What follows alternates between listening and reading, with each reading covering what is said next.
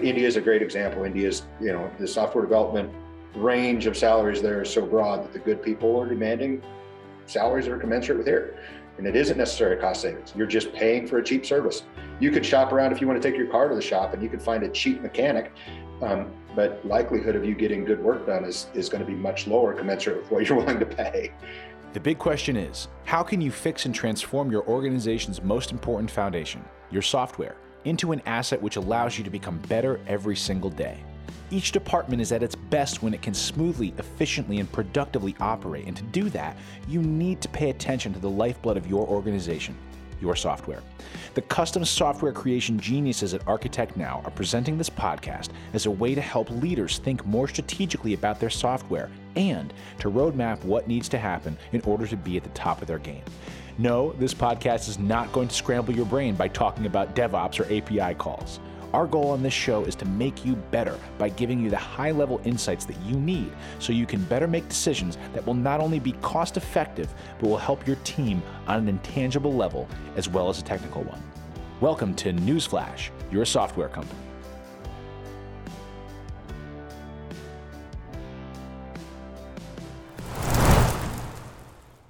Hello, everyone, and welcome to Newsflash, your software company. I am one of your hosts, Corey Durkin. Along with me is Alex Will, Don Jacobs-Meyer, and Kevin Gross-Niklaus from ArchitectNow. And today we're going to be talking about the competitive market of finding tech talent. It's always been incredibly important ever since the advent of every single business using software to have the best tech talent they could possibly find. But right now we're experiencing costs rising. We're experiencing almost 2 years of a backlog of economic changes that have been wrought by the pandemic. And it's incredibly confusing.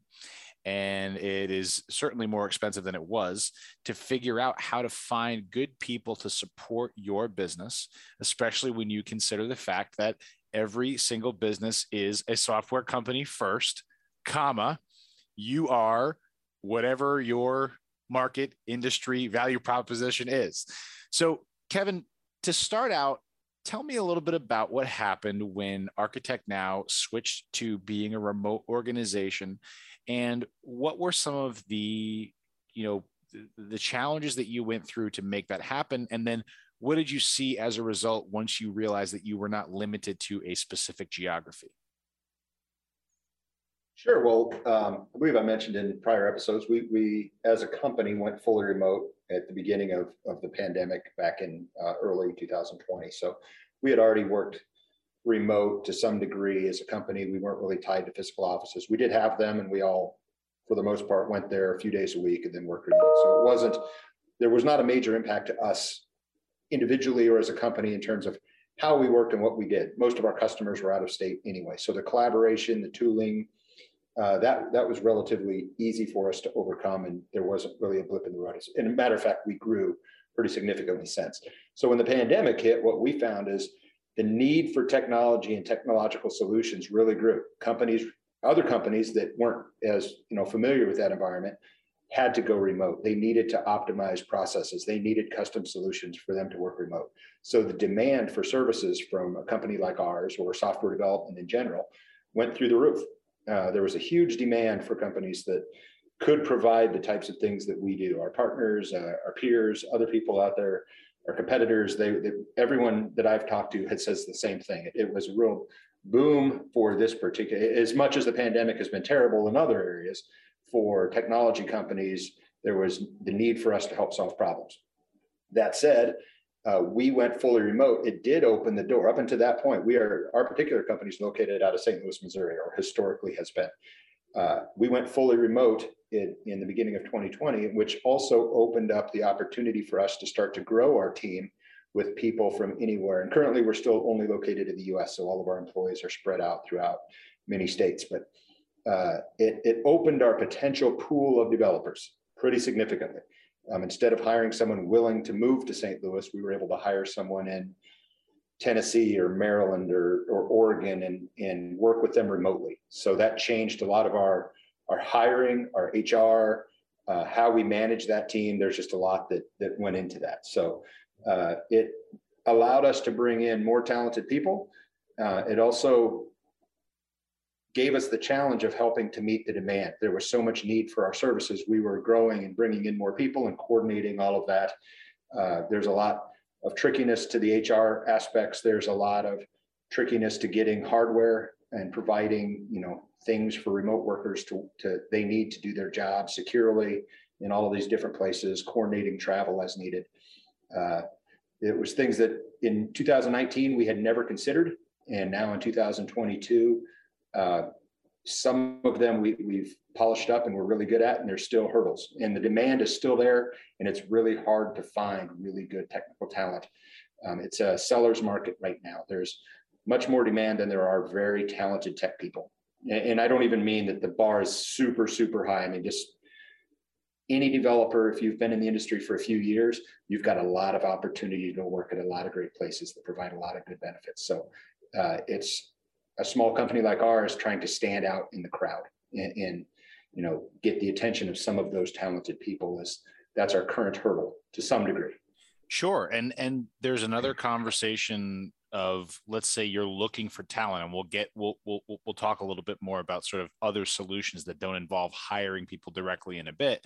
But Don, tell me a little bit about, okay, so yes, you have access to a ton of people because you're remote and you're not limited to St. Louis, but you still have a pretty significant amount of logistical issues for any company that's trying to hire tech talent in terms of getting hardware or software to them, getting them onboarded with your systems. Are you going to use a recruiting firm or a staffing firm? Tell me a little bit about some of those hurdles that come along with trying to find that top tier talent, assuming, as Kevin just said, you have the ability to provide competitive perks and, resources to make the job attractive to them. Yeah, so there's the sort of upfront friction, and then there's the ongoing friction is sort of how I think about this. So the upfront is the hiring process and the onboarding process that you just talked about. What Kevin alluded to is kind of the ongoing, which is the amenities, the mentoring, the ongoing training, the investment into the humans. But to hire right now is a little crazy. There's lots of different places to post jobs. Some of them integrate with one another, some of them don't. You tend to get different types of people that apply or look for jobs on different, job placement areas. So if you have a sort of HR director who is in tune with that type of sort of search concept, are we searching in the right place, is something that we have, started to ask ourselves. Which well should we go to find the, water that we want? If you have a specific computer you want them to use, it better be a computer that there isn't a supply chain shortage of right now, because you could be waiting for a minute, especially if it's a high-end, development computer that likely has custom silicon from China, right? Or Taiwan or somewhere. And then there's onboarding in a remote world. Surely you can invite them to all the different tools and get them sort of spun up, but it's still a little more challenging than just saying, hey, come into the office, we'll sit down together and, sort of do your onboarding process. We'll show you how this, that, and the other works. And, it's one thing for, Kevin or Alex and I to kind of work and collaborate remotely. We have rapport, we work together for a long time, but when you're bringing on someone new, you don't only have that rapport, like you're also building rapport and trust and relationship, while learning this person's pronunciation to their first and last name, perhaps, or what their dog's name is. Do they have children? Just getting to know them, right? So there's still a lot that goes into hiring top tier technical talent in a modern world where, again, it is a seller's market. They are commanding an experience and compensation package that justifies their time and attention, energy, and investment. And Alex, tell me a little bit more in detail about what that experience is that they're looking for. You know, if a business owner is listening to this and they're thinking about wanting new tech talent, they think about the basics, right? They think about a 401k with matching, and they think about healthcare, and they think about a competitive salary. But what Don touched on is there are some other criteria that people in the tech world who know that they have the goods are looking for in order to say, yes, this is a job I want. So what do people that are, you know, understand that level of what's out there, what do they want beyond those traditional benefits? From a developer's perspective? Yes. Yeah. So, I mean, they're looking for, you know, flexibility, right? Can they work in some place that, you know, gives them, you know, the flexibility to, you know, work on the tech stack they want to, that's, you know, modern and new and, you know, increasing their skills, right? They don't want to go to some place that's not, you know, challenging them enough, but they also want to go to a place that is supporting them enough as well. So a lot of times developers during the interview are asking you just as many questions as you are asking them, because they want to know, like, am I going to have a teammate there that can kind of support me on as I'm growing my skills? Am I going to have leadership there that believes in what I'm doing? Am I going to have programs there or training programs to help me get to my next level? Am I going to be working on stuff that I actually can sit at a screen all day for 8 hours and actually focus on, right? There are some people that will just go straight for certain domains because they enjoy that domain more. There's a whole bunch of things like that they're looking for. Flexibility is a big one. Being able to, you know, work remote has been a huge thing, obviously. Just the increase in people that just have had so much better productivity staying at home because there's not all this office noise, all this kind of stuff going on around them has been, you know, been wildly popular. Packages around going to industry events, things like that, having community involvement has been a big thing. Open source software is a big thing in software, right? Open source software is in the name. So that's been a big thing that people kind of look for, is community involvement and being able to meet other people that are, you know, that companies engage in. From a employer's perspective for hiring and kind of experience looking for is, are they on our tech stack, right? If you just say, I'm looking for a software developer, that could mean 10,000 different things to people, right? You're looking for a Ruby person like Don. You're looking for like a .NET person like you know, me or like Kevin. So there's so many different tech stacks out there that that you need to find, right? Because if someone knows a totally different opposite tech stack, they can be smart. You still want to hire them? We do that all the time. We might not hire someone on a perfect tech stack because we think they're so smart, but there's a cost, an opportunity cost to get them onboarded to your tech stack. But it doesn't stop at tech stack. Also domain. You want them to know your domain, about what your business does, the terms they use, all these kind of things. So there's going to be an onboarding cost of them learning your business as well. So some people in very high leadership positions for development might say you have to work in healthcare for 5 years, and that comes at a cost as well. Well, and also, you mentioned the idea of getting somebody up to speed, and this is kind of where we get into the kind of the third act of this conversation. Although I do agree with you that if anybody, you know, can find the Don, they should, because it's a great, you know, it's a great opportunity there. But if you're describing, you know, bringing somebody into your tech team, right? Somebody that's going to be coding for you, somebody that's going to be solving these very granular problems. There's a lot of opportunity cost that's wasted just trying to get them up to speed, right? Trying to get them able to do productive work for you on a daily or weekly basis, let alone trying to help them improve their skills, right? So if you think about it, it's not just, oh, I need to find a React developer for this project that we're working on, or this new platform that we're building on. It's about, I now have to think about the entire infrastructure, the dev team, the product managers, the giving them a growth path, giving them the ability to level up their skills.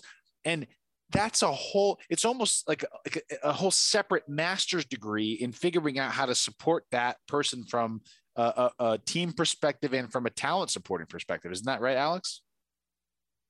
Yeah, definitely. There's a lot of cost that goes into that, because there's, different tiers you can go. You want to, homegrown talent, kind of like, the minor leagues for baseball or something like that. Your junior engineers, your internship program. That has been a big thing for us, is taking these people that we think are smart and these raw talents and help growing them. But that comes at a cost, right? So you got to grow them to the experience you need to make them as productive as a mid or senior level developer.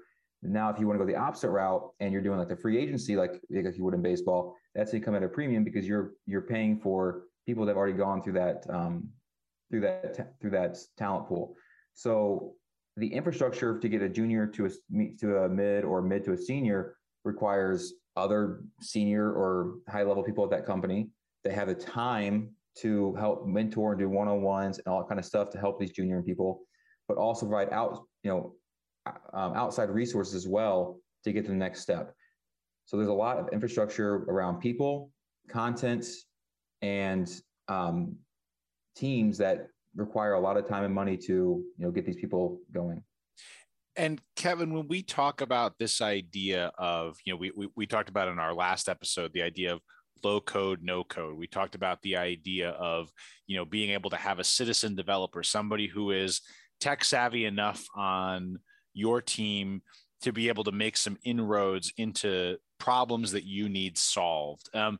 It sounds to me like being able to partner with someone who has a full team of developers that are used to working together, like an ArchitectNow, and having one or two citizen developers on your own internal team as an organization to be able to connect with those partners in the outside world and develop solutions to problems that you have is a lot easier, especially in today's, job market in the tech world, than everything that Alex just described. There are definitely huge benefits to that. Everything that's been mentioned so far is exactly right. And if your business is not solely based around being software developers or running teams of software developers or the agile processes or hiring or growing, whether it be an internship program for software developers or bringing in senior people through staffing firms or recruiters or wherever you find your talent. If that's not what your focus of your business is, if your software development to you is a cost center, inside of a larger organization, that cost center still has all those costs. They have to still pay for all of that. They have to plan for all of that. If you have a partner to do that, costs are going up whether you hire people internally or whether you hire them through a partner. The industry is just a big shift. There's a change in the cost structure. So I can't say it's cheaper necessarily always to have a partner. It just offloads a lot of that other non-directly related to solving your business problem costs. Sure. Somebody else is training those people. Somebody else is mentoring. Someone else is interviewing them. Someone else is providing them all the benefits and the ability to work remote or whatever it is, unlimited vacation, 401k, all these benefits that are out there.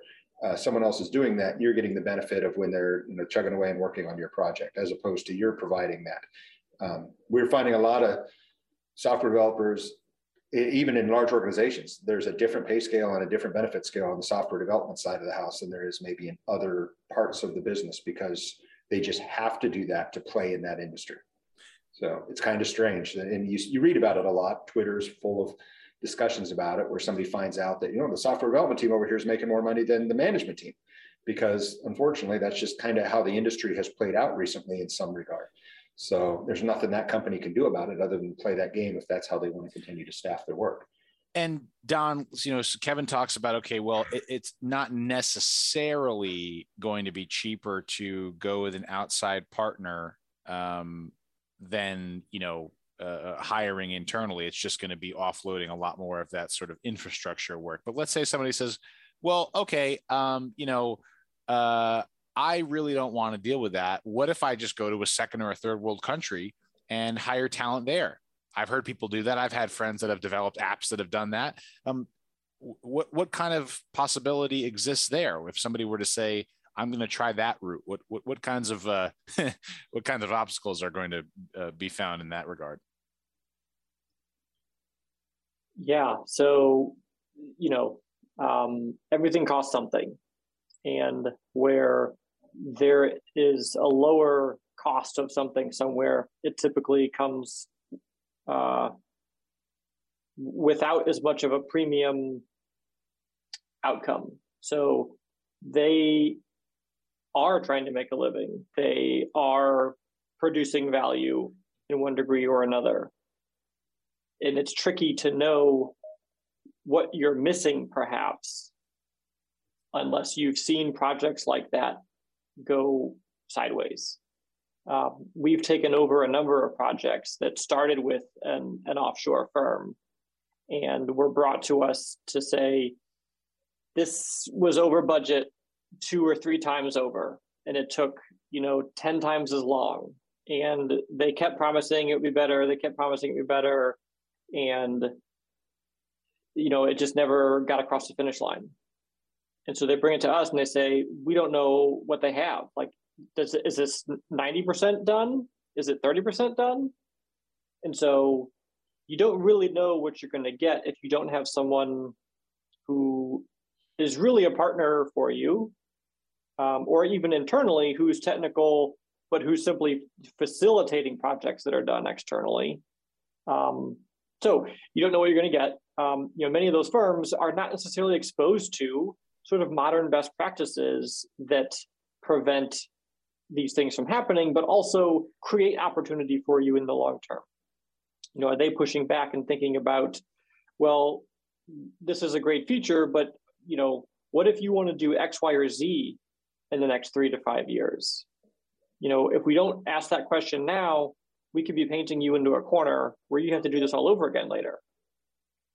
And so that's typically what you're missing from an offshore firm that is really just a hired gun at a lower rate for a lower cost of living. They're going to go in and they're going to say, they're going to code whatever you tell me to code, but they're not going to ask any questions. Then they're not going to think about how this plays into the bigger vision. And let's be realistic, though. I think saying offshore is probably a terrible way of saying it. People are looking for cheaper solutions, whether they're in, the U.S., whether they're in any other part of the country. The reality is, good talent is demanding a higher price and charging more for their services in this world than in anywhere in the world, whether it's South America, Europe, Asia, anywhere. So I think that saying offshore maybe gives people a bad rap. If you really want good work done, there are companies in South America that can do it, and there are companies in India that can do it. They're going to ask the right questions, and they're going to do everything following best practices in their stuff. Some of the best developers I know in the world are not from the US. But they also are demanding, the same salaries and the same level of living that the talented people here do. So what I find is companies, they use the term offshore and say, I just want cheaper work. And I look at this partner in the US and they want $150 or $200 an hour to do this. I'm going to go get someone for $15 or $20 an hour somewhere. Say Eastern Europe is an example of a place where currently a lot of people are going, because there's firms there that will take junior developers without the experience, maybe charge you that, but the likelihood of a positive outcome is very low. Now you could go to the exact same country and pay more and get, a successful project. But usually when people are looking at that, they're looking at it as a heavy cost savings. And it used to be cost of living is much lower. And that is the truth. There is cheaper cost of living in other countries than, country A versus country B. So maybe you can get a diamond in the rough and find a developer willing to work at the level of that cost of living. But some country, India is a great example. India's, the software development range of salaries there is so broad that the good people are demanding salaries that are commensurate with here. And it isn't necessarily cost savings. You're just paying for a cheap service. You could shop around if you want to take your car to the shop and you could find a cheap mechanic. But likelihood of you getting good work done is going to be much lower commensurate with what you're willing to pay. Yeah, I think that's a good way to look at it. It's like, if you're going to go outside the US anywhere, I think what we're really describing, especially because there is more demand for tech talent than there is supply globally, is you're talking about the top tier experience with software development has kind of flattened out across the board, where it's basically the same globally, but then there is a giant gap between the top tier and the second tier. That's kind of what it sounds more like is happening, right? That gap is widened or the bottom tier. Yeah, well, certainly the bottom tier, yes. But those gaps have kind of widened in the past half decade, and they're being exacerbated by the glut of talent in the global marketplace on the tech side of things. Exactly. And there's shady characters in every country. There's shady businesses, not necessarily individual development. I'm sure there's shady individuals too, but there are companies that we've in the past had partners or customers that have said, hey, I found this. Somebody just talked to our CEO and they said they got a company in India that will fix bid this project for, $10,000. And we're like, there's no way that would take, ultimately they're paying people $1 an hour. I mean, regardless of where they're at in the world, I can tell you that's going to take 500 man hours to build the solution you're looking for. So if they're doing it for $10,000, there's no way the math would ever work out. Right. They must have, people working for nothing, or, people paying them to work to make that work out. Right. And inevitably we find out, months go by, 2-3 months, we get called up saying, we're going to need you to fix this. This was a terrible idea. We thought it was going to be some godsend, save us a whole bunch of money. And it wasn't. We just spun our wheels and wasted a whole lot of time. And now we have to start over. Yeah. So, and it's not necessarily anywhere particular in the world that they go to do that. It could have been in Iowa or Nebraska or Arkansas, anywhere in the United States. Somebody shady could have made, overpromised and promised a solution they couldn't deliver on. No, it's a great point. I mean, hey, even in the United States, I lived in Florida for a couple of years, and people always said, Florida is a sunny place for shady people, so you can find them anywhere. That's certainly the case. Well, I think that's a great place to leave this episode. Understanding that there are a lot of challenges in finding tech talent now that are just rapidly increasing. Prices are rising, and people want more talent than there is a supply of. And I think it's a real conversation at the end of the day to understand that that just is the case globally. If you go, to the bottom tiers, you're going to get a significantly more challenging and frustrating experience in most cases.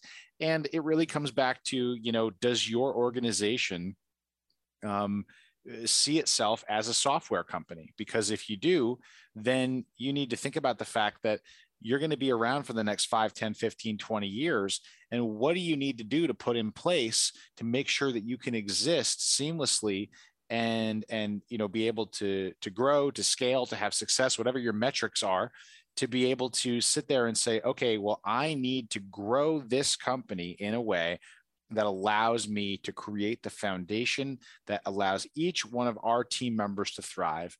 And for a lot of people, that may be a scenario where they say, I don't want to deal with the mentoring. I don't want to deal with building all the other infrastructure, having to offer all these perks. I just want to be able to go out and be able to work with a partner who has all that handled. And I just want to be able to say, okay, here are my problems, please fix them. And then the partner, someone like ArchitectNow, just comes in and goes, don't worry, we've got you. And they put on their Superman cape, and, you don't have to deal with all of the ins and outs of running your own internal IT team. I mean, I think that a lot of the stuff that Alex described is definitely,